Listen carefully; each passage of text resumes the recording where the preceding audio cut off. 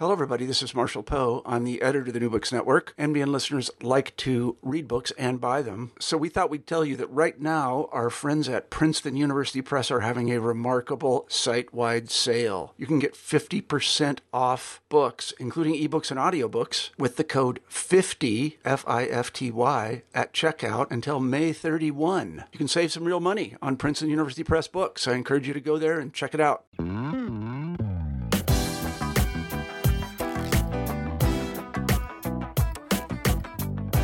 Hello, and welcome to New Books in Performing Arts, a podcast from the New Books Network. I'm Andy Boyd. Today, I'm speaking with Telory Arendell about her book, The Autistic Stage, How Cognitive Disability Changed 20th Century Performance. Welcome to the program. The wiring that impairs, say, the ability to discern symbolism in Shakespeare might enable an extraordinary ability to memorize a scene from Hamlet.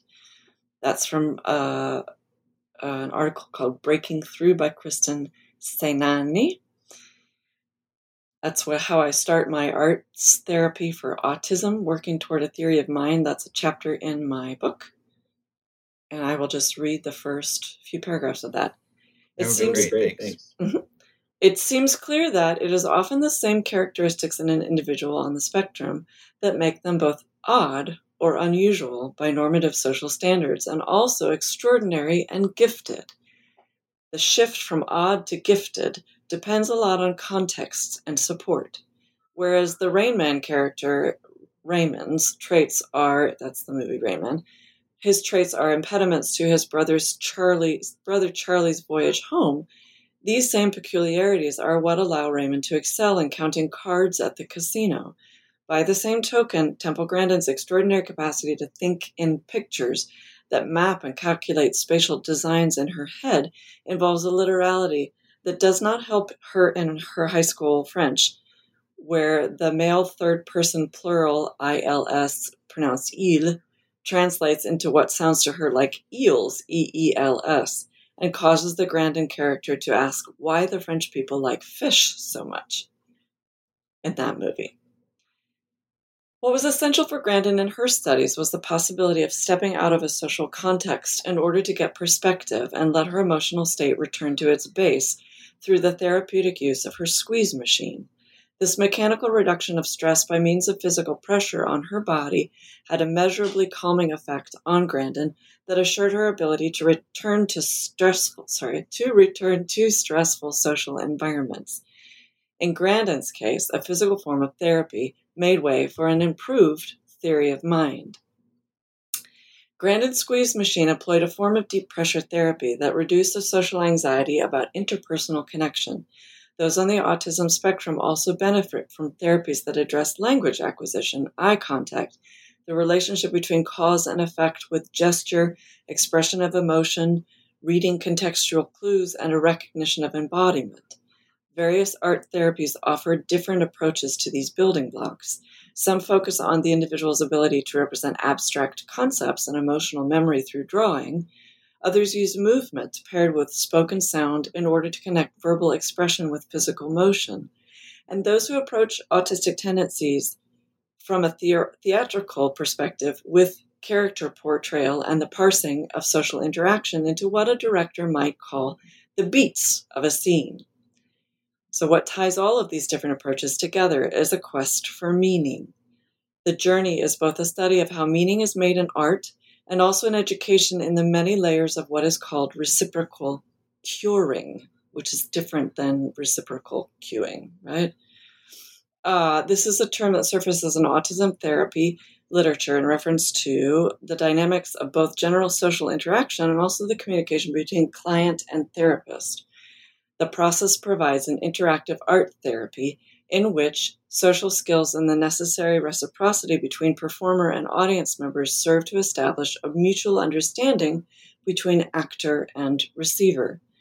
The simplest cues to meaning involve body language, visual expression, tone of voice, and physical proximity, and are often the social signals that those on the autism spectrum either miss or misinterpret. Art therapy works through artistic training to sharpen social perception and connect abstract representation with concrete image formation. Yeah, I really love that section because I feel like there's so much to unpack from there. But one thing I'd love to start by talking about is just this idea that the autistic mind is a different way of perceiving the world, but is not an inferior way of perceiving the world compared with the kind of neurotypical mind. And that autistic people, like all people, have a need and a desire to communicate with others. Absolutely. It just often needs to come in a slightly different format than what we usually use, person to person, right? For many, for many on the spectrum, what is far more comfortable is emailing back and forth, right? So that you don't have any sense of needing to meet with someone face to face and have to deal with eye contact, right? That's hard for a lot of people on the spectrum. That is really hard. So for many of them, coming into the technological age we're currently living in was joyful, right? And still is joyful because it means that they can find technological ways, technologies to communicate through rather than having to use face-to-face verbal interaction. Yeah, the internet has been huge for the autism community. There are very vibrant online spaces by and for autistic people. But your book is about theater primarily, though you touch on other art forms. Theater, to somebody who maybe doesn't know much about autism, would seem like a very bad fit for autistic people. It's all about face-to-face interaction. So why is that misconception wrong? Well, and certainly for some individuals, that would still be a wrong thing, right? Yeah. Quite frankly, there are plenty of people who are not on the autism spectrum for whom theater is terrifying, right? The idea of being up in front of an audience of any kind is not such a good thing, right? For those people who are just terribly shy.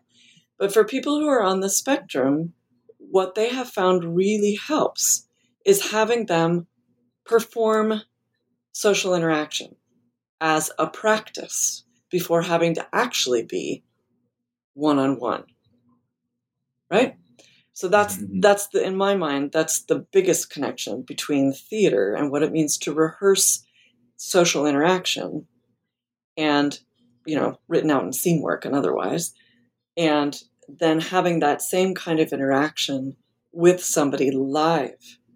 It's a way to rehearse it before you actually have to have that interaction so that you know it, you've memorized it before you get put in that situation and everything goes haywire, right? So that's one possibility. I know that also makes it sound, on the other hand, like you would be two-staged, right? That you as a person on the spectrum, had you performed those sorts of social interactions, would then end up face-to-face with someone and sound like you had rehearsed this a million times rather than having it seem more natural.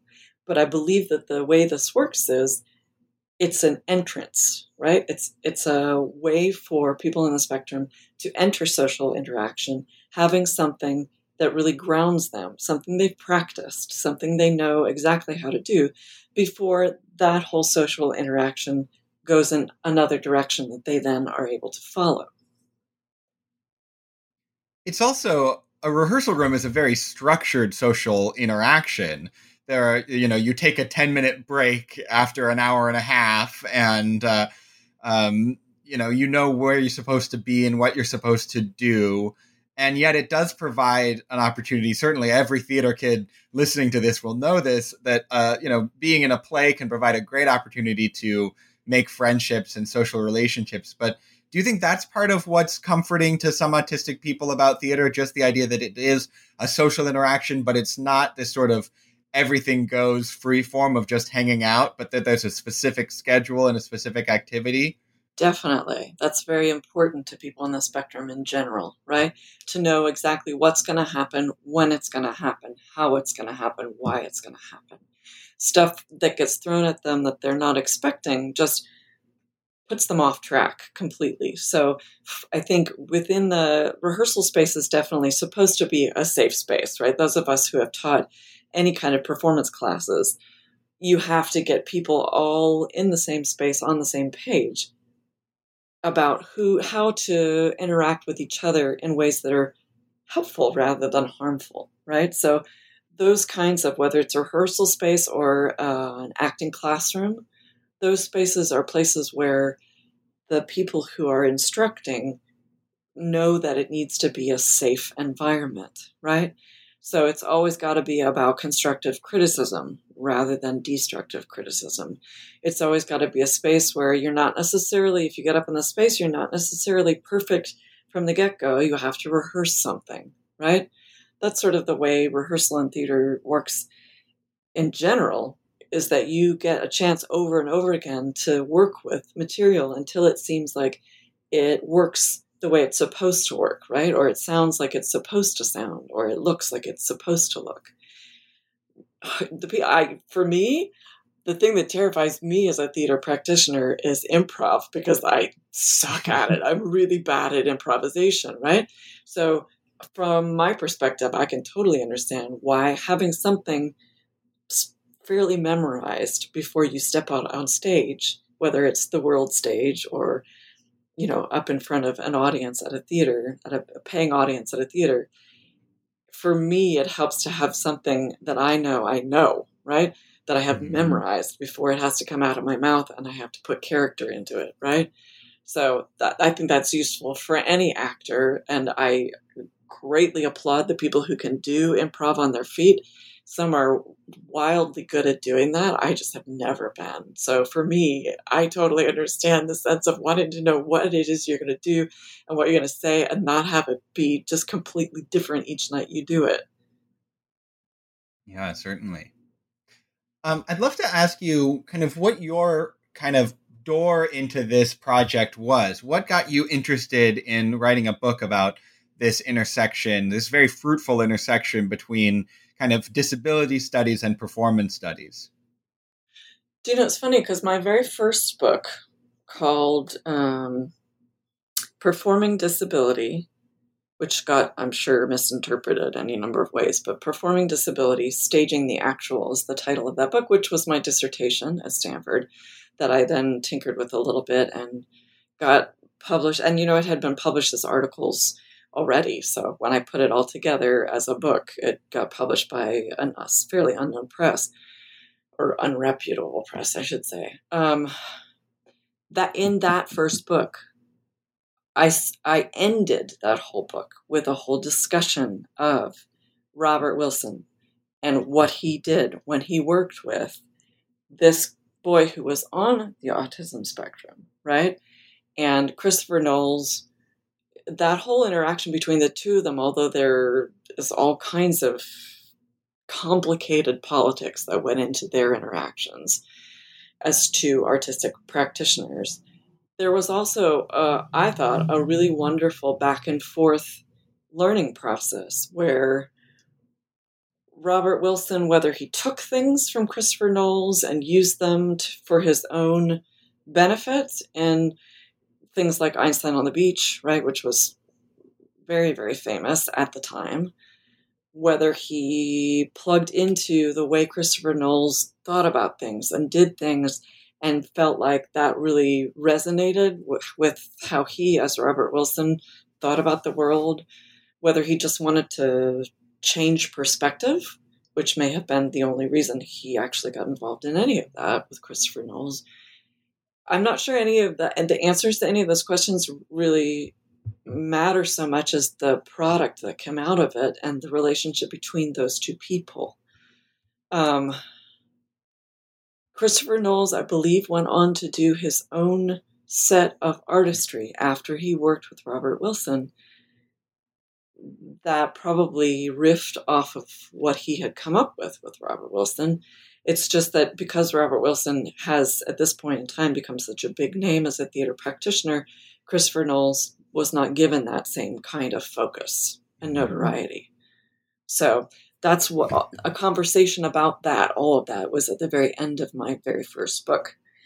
And I thought to myself, I felt like I put it in at the end and I didn't really get it. I didn't have room to explore it more. So what I wanted to do was actually start the next book with that in mind, right? Having that be the real focus and dig into the concept more and sort of get a sense of why someone like Robert Wilson, who was very progressive and wanted to come up with really innovative ways of putting image on stage, why he would have turned to he was a kid. He was like a teenager at the time, right? Christopher Knowles. Why he would have turned to Christopher Knowles and said, wow, you've really got something there. Let's explore it. So that's why I stepped into this other space. Do I have autism myself? No. Do I have someone in my family who has autism? No. Right? I have multiple sclerosis, so I know all about neurological craziness, shall we say, right? Mm-hmm. I know what it means to have your brain not perform in the way that it's technically supposed to, right? Or that it's assumed to, supposed to, yeah. Way of putting it. So that's my neurological in for this particular set of ideas and set of explorations about what is it about the autistic mind. And granted, there are plenty who will say to you, when you've met someone with autism, you've met one person with autism.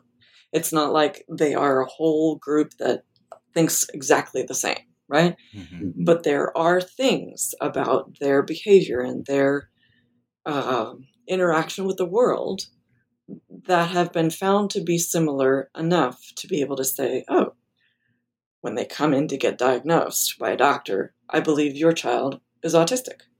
Now, the real difference between even, this book was 5 years ago or something like that.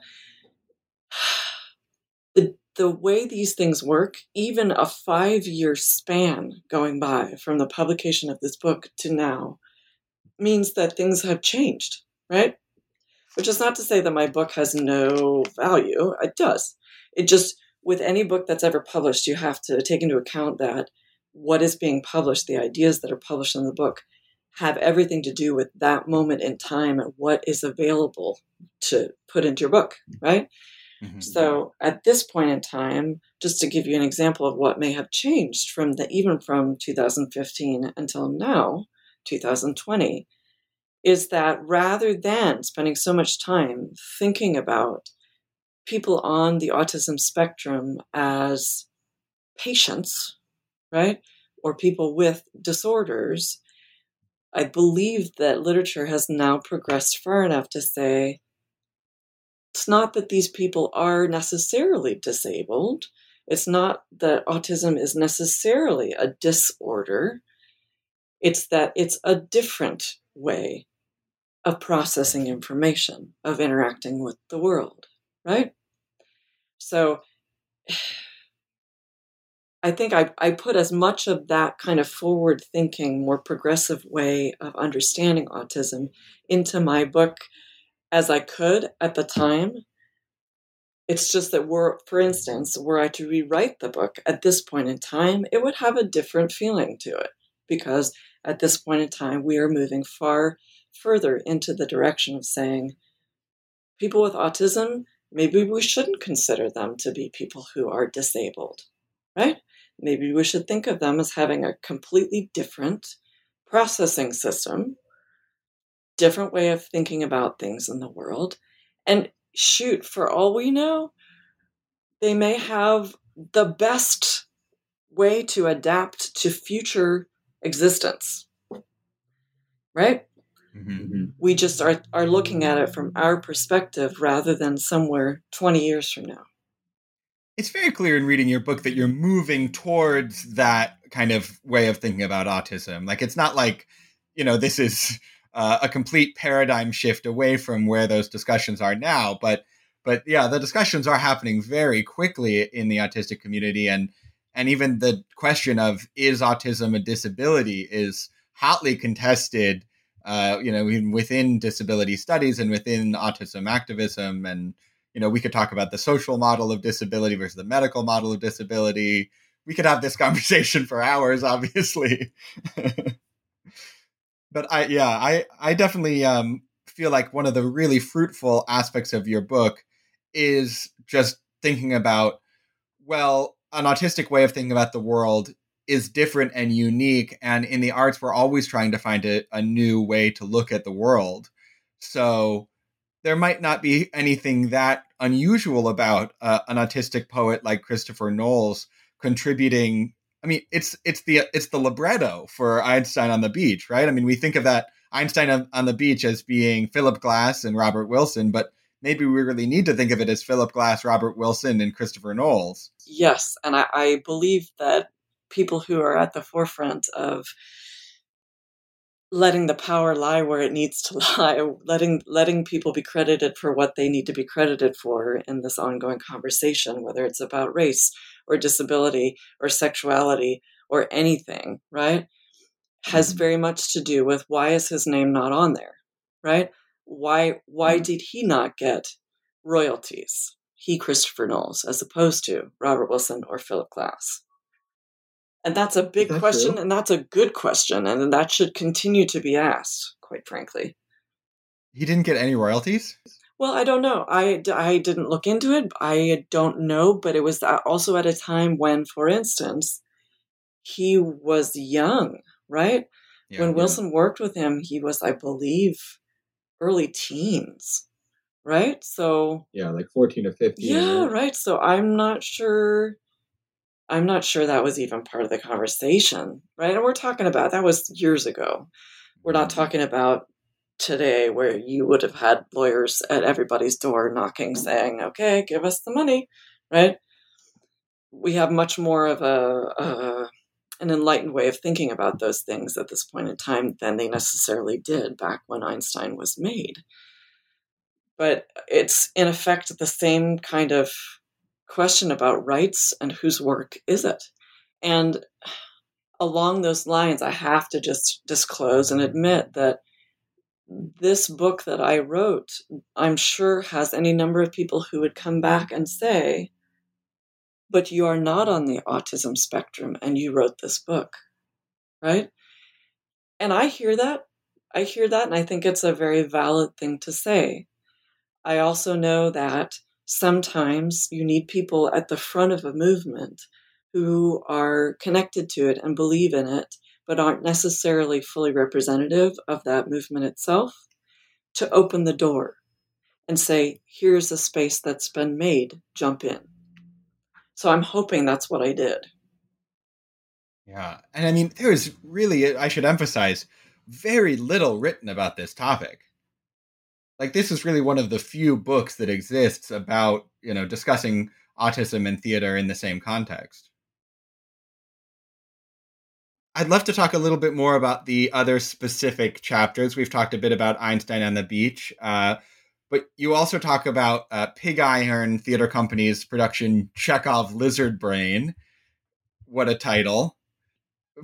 Some of our listeners probably will have heard of Pig Iron, but some probably won't. Could you talk a bit about Pig Iron and your involvement with the company, and then we'll move into a discussion of this particular piece? Absolutely. That would be good for people to hear. Pig Iron, I have to say, was like any number of small independent theater companies. I was one of the founding members of it, although they went on to take it public and, do all kinds of amazing international and domestic work with it, with the company. They are still located in Philadelphia. They do work in Philadelphia and New York, in various European countries. They have done any number of things that's worth looking up, right? This piece I included both because I had been one of the founding members, but also because for me, it was a wild conception of a meeting ground between Anton Chekhov and the way he wrote his work, right?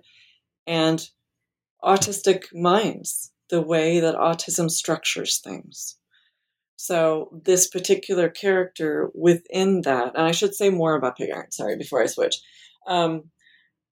Pig Iron got started, the three people who sort of gathered all of us when we were all still students at Swarthmore College, Dan Rothenberg and Quinn Baradell, whose first name is actually Gabriel, so it's Gabriel Quinn Baradell, although he goes by Quinn, and Dito van Rijkersberg.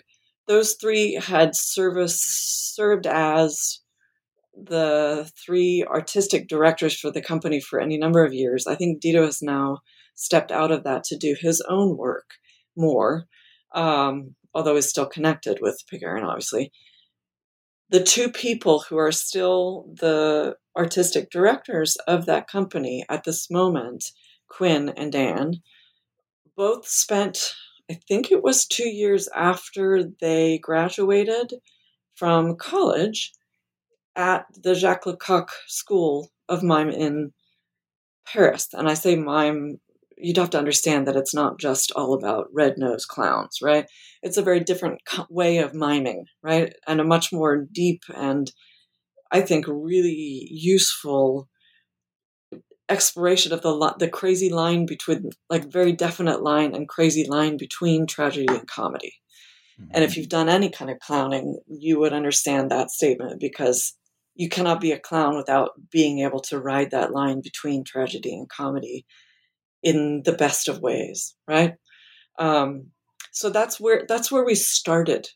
That's where we started. And I believe, having read interviews with Dan, at least, that at some point in time after I left them to become an academic, they ended up moving in their own direction, developing their own style. But within those first few years that I worked with them as an actor and I don't know what you'd call us, like, we made work together as a collaborator, right?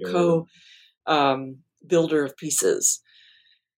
For those years, the two of them, really did want to pull in as much of the Lecoq training as they had gotten for us to use as a starting point.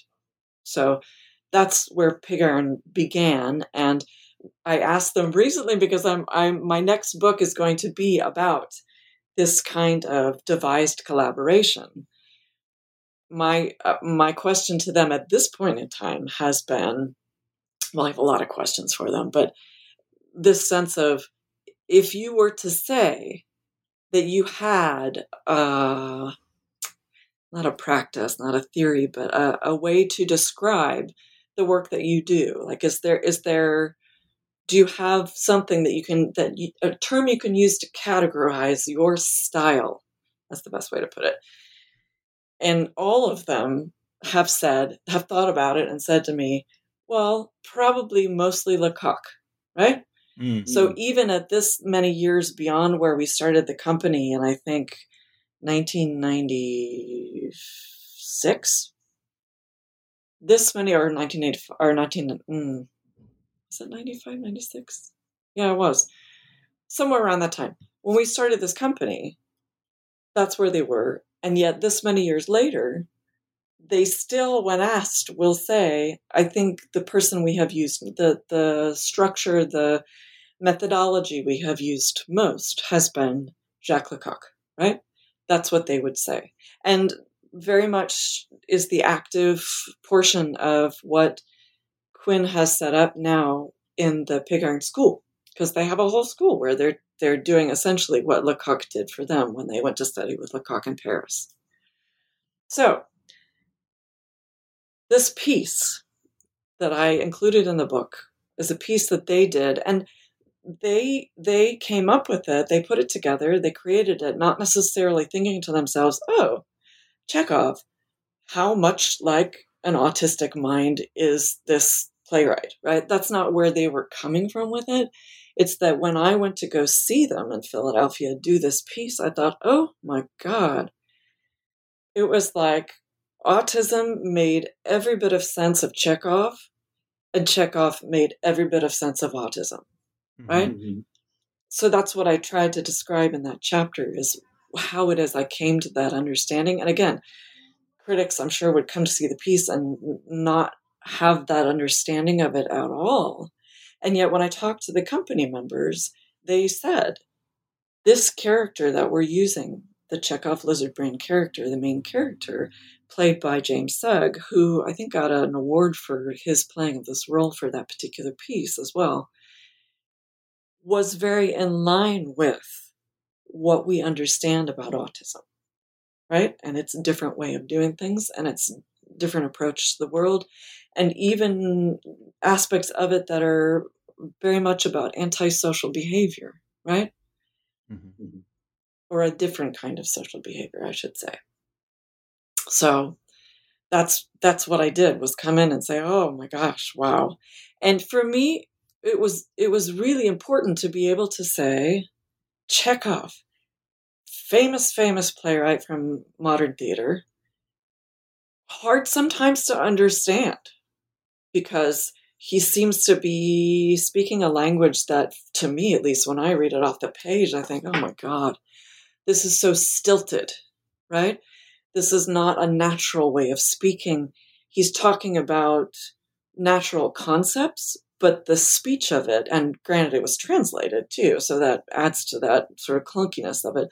There was something about the way Chekhov did things and said things that to me only made sense within an autistic perception of the world. Yeah, and I feel like Chekhov is so in tune to the kind of inherent tragedy of human interaction, where somebody will say one thing and then it gets interpreted in a completely different way by the other person. Yes, right? So even in that particular context of understanding, it is about, you send information out there, someone else is not necessarily receiving the information you're sending with the meaning you had in mind. Links directly, in my mind at least, to people on the spectrum who don't quite pick up on cues, right? Don't quite pick up on social indications, right? We, the larger public can say, oh, well, yes, meaning is about the words you use, right? But I, as someone who came from a dance background into theater, would very equally say, oh, there's a whole nother conversation that happens in life-to-life interaction, person-to-person interaction in life on the street, in a classroom, on a stage, right? It can be both theater in which that happens and everyday life in which that happens. And a larger part, well, I'll just describe it so you'll understand. When I go to see any theater piece anywhere, of any sort, of any style, of any genre, part of it I process as the words being spoken on stage and that particular story told through dialogue or monologue. There is also, though, for me, a much, I wouldn't call it heavier, but it's a much more, it's a much richer, much more rich conversation that happens between bodies in the space that have something to do with the words, but at times directly go against anything that's being said, right? I love those moments. Those are my favorite moments on stage, is when you have words coming out of characters' mouths, and yet what they're doing with their bodies speaks a completely different message. I hope that makes sense. Yeah, definitely. I just love those moments, right? So that to me is an echo also of when you say something or you make an expression or you use a metaphorical reference, and people on the spectrum, autism spectrum, will say to you, but wait, that doesn't make any sense, because they take things at a very literal level, right? That's mainly the way that works. Metaphor, very difficult. Very difficult. Because metaphor, if you think about metaphor, it doesn't have anything to do really with what it really means. Does that make sense? At the literal level, it's a much sort of more, I don't want to say elevated, because that makes it sound pejorative, but it's a way of... It's abstract. Yeah, it's abstract, and it's a way of picturing the world at a different level of understanding than if someone is just taking things very literally, right? Mm-hmm. So I don't know. I think all that's fascinating to me. But for people on the spectrum, that is infuriating when people are using a metaphorical language and they have no entrance, no access to it, right? Which I think connects back to this idea of theater, because, theater is a very concrete art form. It's bodies in space. It's people interacting right in front of you. Maybe that would make it a better art form for some autistic people than, lyric poetry, for example. Right. I think, frankly, it's also that there's space in theater for, like I said, for a number of levels of communication. And that it may not be so much what's being said. It may be something completely different than what's being said. It might, in effect, be how something is being said that means more than what is being said. Or it might be something where the body is giving cues that the language doesn't give, but are more true to what the meaning of that scene actually ends up being. Moving on to a different topic that you write about in the book, you talk about several different filmic portrayals of autism, both documentary films and fictional films, or films based on true events but that are themselves fictional. Could you talk about kind of what those fairly recent portrayals of autism tell us about the evolving understanding of autism within the kind of broader non-autistic community? I mean, from Rain Man to the television film about Temple Grandin is a giant leap forward in public perception in some ways, right? Definitely. And that is not to say anything against Dustin Hoffman and his amazing ability to act, obviously. Yeah, Dustin Hoffman's doing fine. Right. Temple, I'll tell you a lot about it. Temple Grandin, this film that they made with her is a big difference, right? Mm-hmm. The two people whose names, of course, I'm blanking on, the two directors, or the director plus his cohort, right, made this film very much in conversation with Temple Grandin because it was about her, right? It's a biopic is what it is. And it's a brilliant biopic and made in ways that, to me, indicate that these two people making the film not only conversed with her, but let her edit things, came to an understanding of who she was and how best to tell her story in ways that used her language and her way of processing information rather than trying to put a story onto her. Does that make sense? Throughout history, there are any number of films made of, historical films made about big figures that don't involve any kind of conversation with those figures at all. But the fact that she was still alive and is still alive meant, I think, from the get-go with that film, that they had to really interact with her and ask her questions and say, are we filmmakers who are not on the autism spectrum accurately portraying your life and your experience on the spectrum? That was really, really, really, really important. Which is not to say that Temple Grandin made the film, right? Because she didn't. Right. She's an academic, just like I am. And although I'm sure she could make a film about her life, that was not what she was doing. She's a writer, right? But they made this film that I think shook the world, right? Really, and yes, looking back at Rain Man and straight forward to this movie, Temple Grandin, the gap in between who's in charge of the representation, B, how many people have they talked to about it, C, did they let her be in on the final decisions about the film and what was in the film? Yes is the answer to that question. And that's really unusual, right? That's really unusual. Having come from, and the film sort of tracks this, having come from a time in our collective history where autism was understood as a deficit, and doctors would flat out say to the parents of kids who are on the spectrum, oh, you should institutionalize this person for different reasons, because they weren't talking at age 4, right? Because they couldn't communicate, because they couldn't do various things that they were supposed to have done by a certain age. That's what people in this film toward the beginning of the film, that's what the doctors who are represented say, and that's not a misrepresentation of the doctors at that point in time when Temple Grandin was herself only 4 or 5, right? That's what doctors were saying. They said this might be a kind of schizophrenia, right?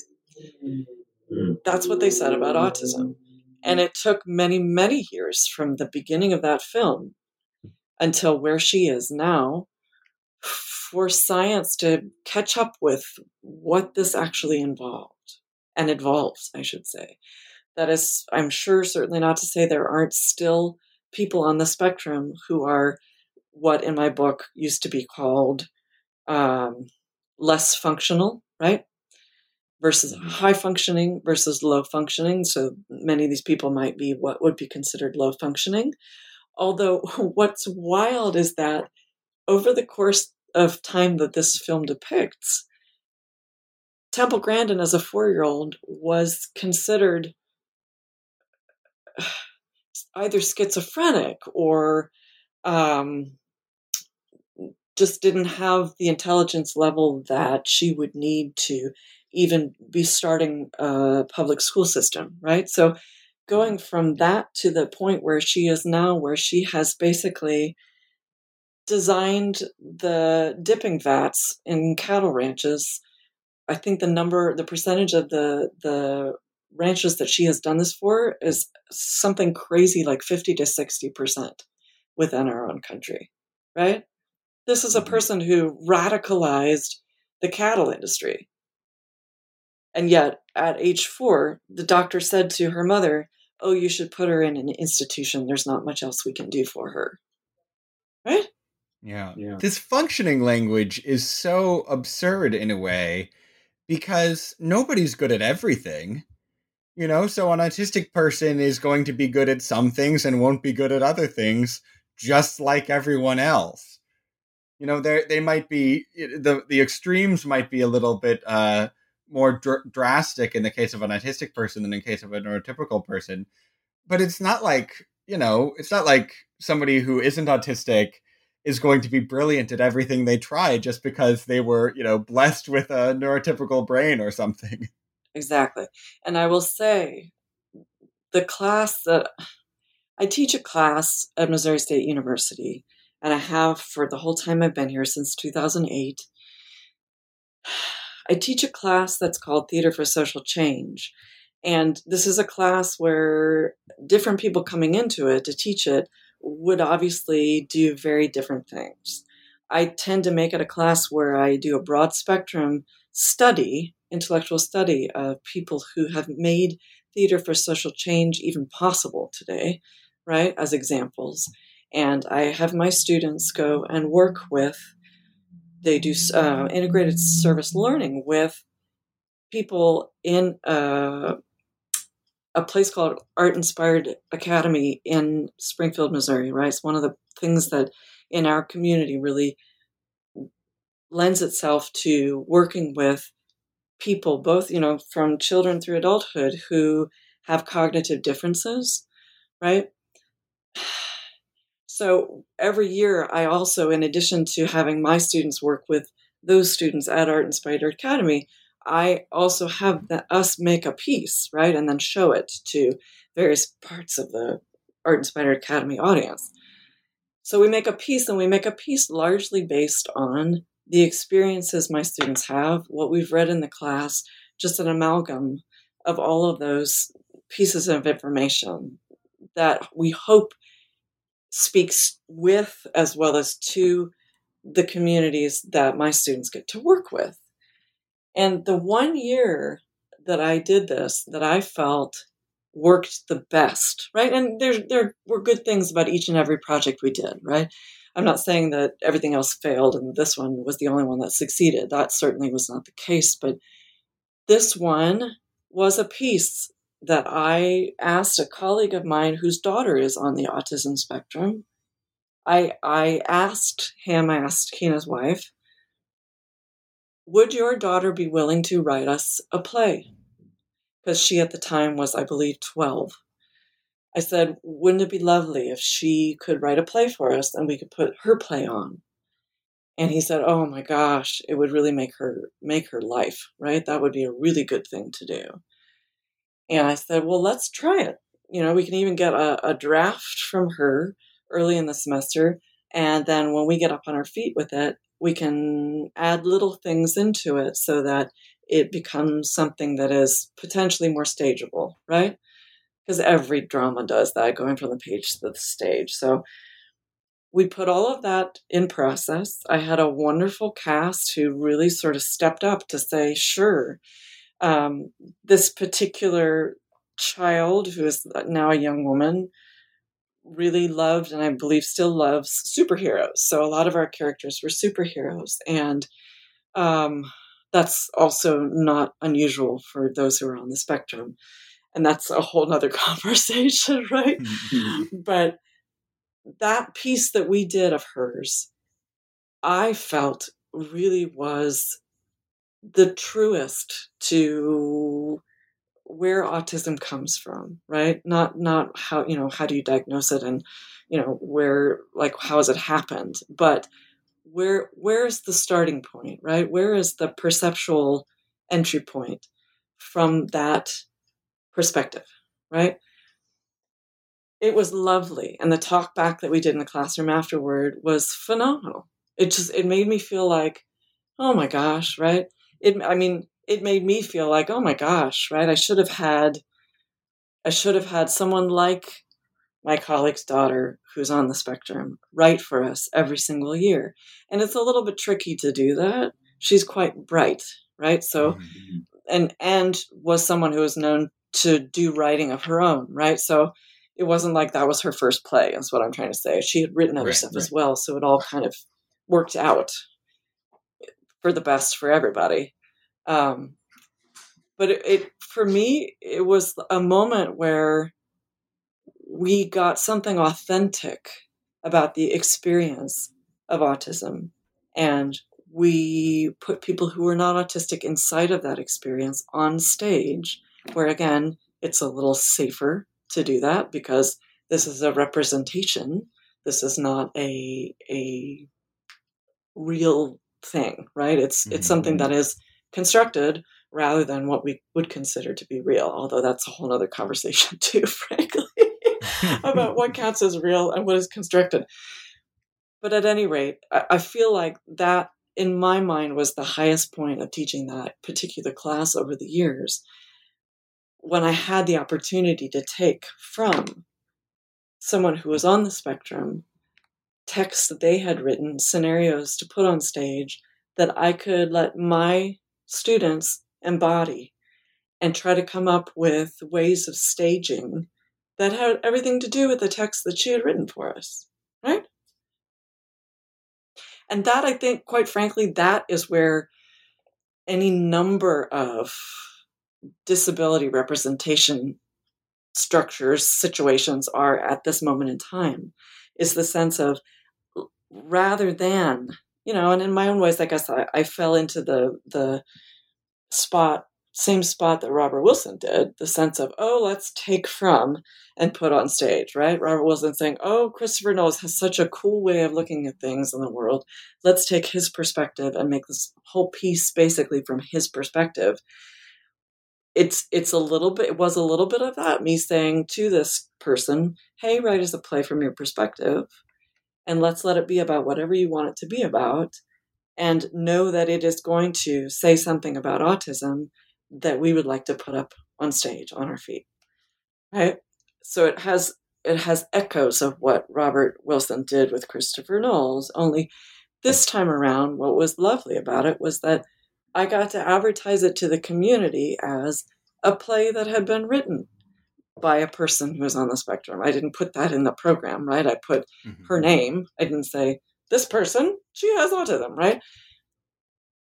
But that should have been fairly obvious to the people who were watching what we put up in the space.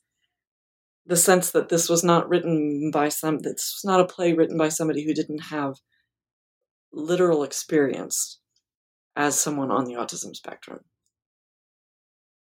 And what was lovely about it for me, and definitely came out in the talkback, was the sense that people watching saw this and didn't think to themselves, oh, I can't understand that experience, or, oh, I have no entrance into that experience, or, oh, that's just too beyond me, right?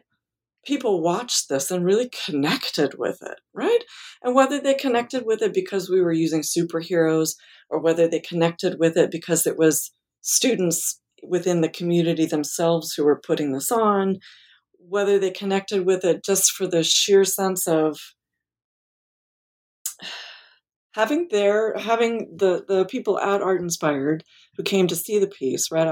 Every time I do work with them, I have at least some contingent from their school or one other institution around here in Springfield, Missouri, who addresses cognitive difference and learning. These were people who came up to my students after the play and said to them, when we were all in the space, said, "Thank you so much for telling my story." Right? Because they almost never get a chance to do that, to come straight up to the artist and say, "Wow, you were telling my story. I really appreciate that." That also, mind you, didn't stop some from coming up and saying, "This part wasn't really right," right? And they have every right to say that this was one person's experience with autism that we put on stage, not everybody's experience. Yeah, well, hopefully that there will be enough plays written and directed and acted by people on the spectrum that the next time somebody wants to write a book about the intersection of autism and theater, they'll be able to include even more of those examples of autistic artists themselves kind of telling their own stories. That really seems like the kind of next frontier for this kind of work. Yes, I would highly agree with that. And I would say, yes, there are even companies. There are companies now, again, I'd have to do more research on it, but I know there are companies that are made up of people who are on the autism spectrum, right? And whether they make work that speaks to autism or whether they just make work, right, as people who have a different perspective, doesn't necessarily matter. It's that they are given the chance to make the work and they are putting an authentic perspective out there on stage for people to see. So, yeah. Well, great. Telory Arendell, this has been such a great conversation. I really enjoyed the book. And thanks so much for letting me read it and for being on the show.